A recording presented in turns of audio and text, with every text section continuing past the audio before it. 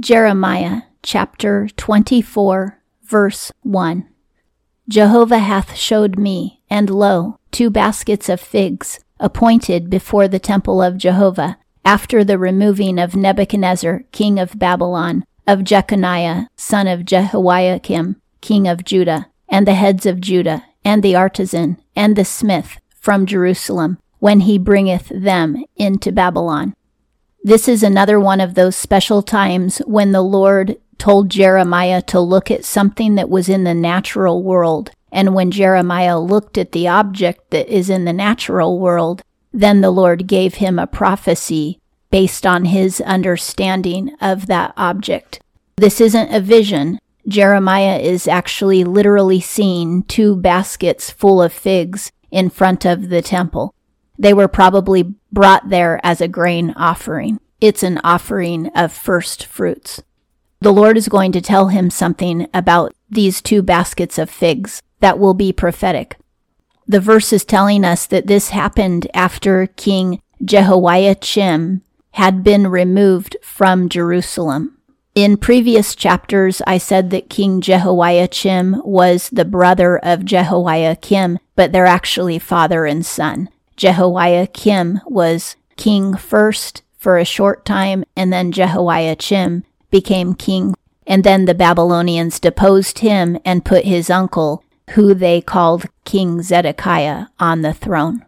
This verse calls Jehoiachim Jeconiah, and in previous chapters he was called Coniah, but it's all the same man. So he's got 3 different names: Jehoiachim, Jeconiah, and Coniah.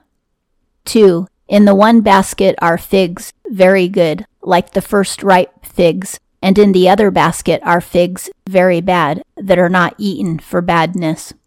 The figs in one of the bags are rotten, so either it was a bad sacrifice or maybe the sacrifice was ignored for so long that the figs became rotten, but in the other bag the figs are good.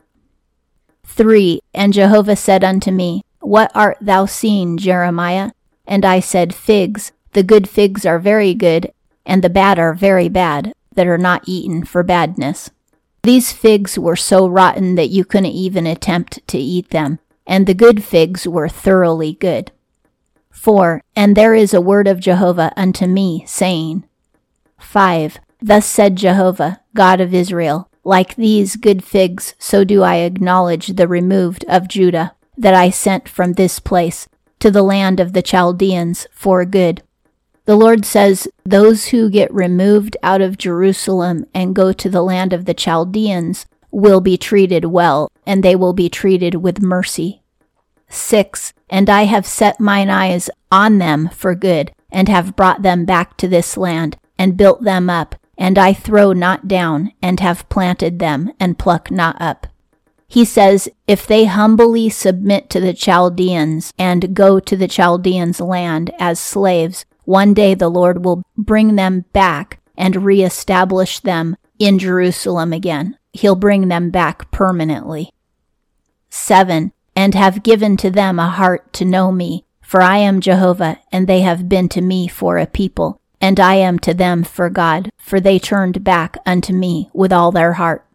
Those people who are repentant of their sin will willingly submit to the Chaldeans, and they will be sent away as exiles. But later on, King Cyrus will allow them to return to Jerusalem, and the Lord will establish them with righteous shepherds, which is what he told us in the last chapter. They have evil shepherds now, evil teachers, but when they come back, they'll have teachers who teach them the true word of God.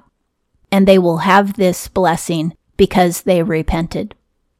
8. And like the bad figs that are not eaten for badness, surely thus said Jehovah, so do I make Zedekiah king of Judah and his heads, and the remnant of Jerusalem, who are left in this land, and who are dwelling in the land of Egypt. The Lord says to those who are rebellious and refuse to repent, and those people are in King Zedekiah's gang, and they are obstinate and think that they can overcome the Babylonians without repenting.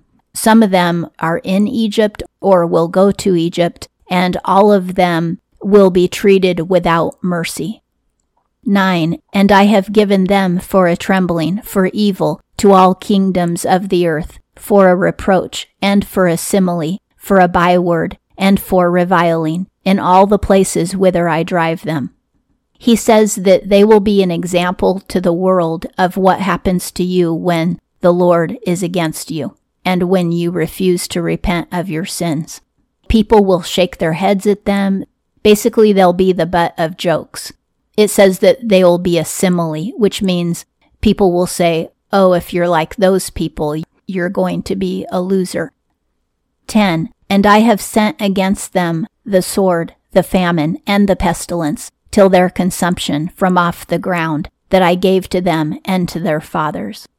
The Lord says they'll die in exile from either war or famine or disease, and they will never return to Jerusalem because of their stubbornness and their arrogance in their sin.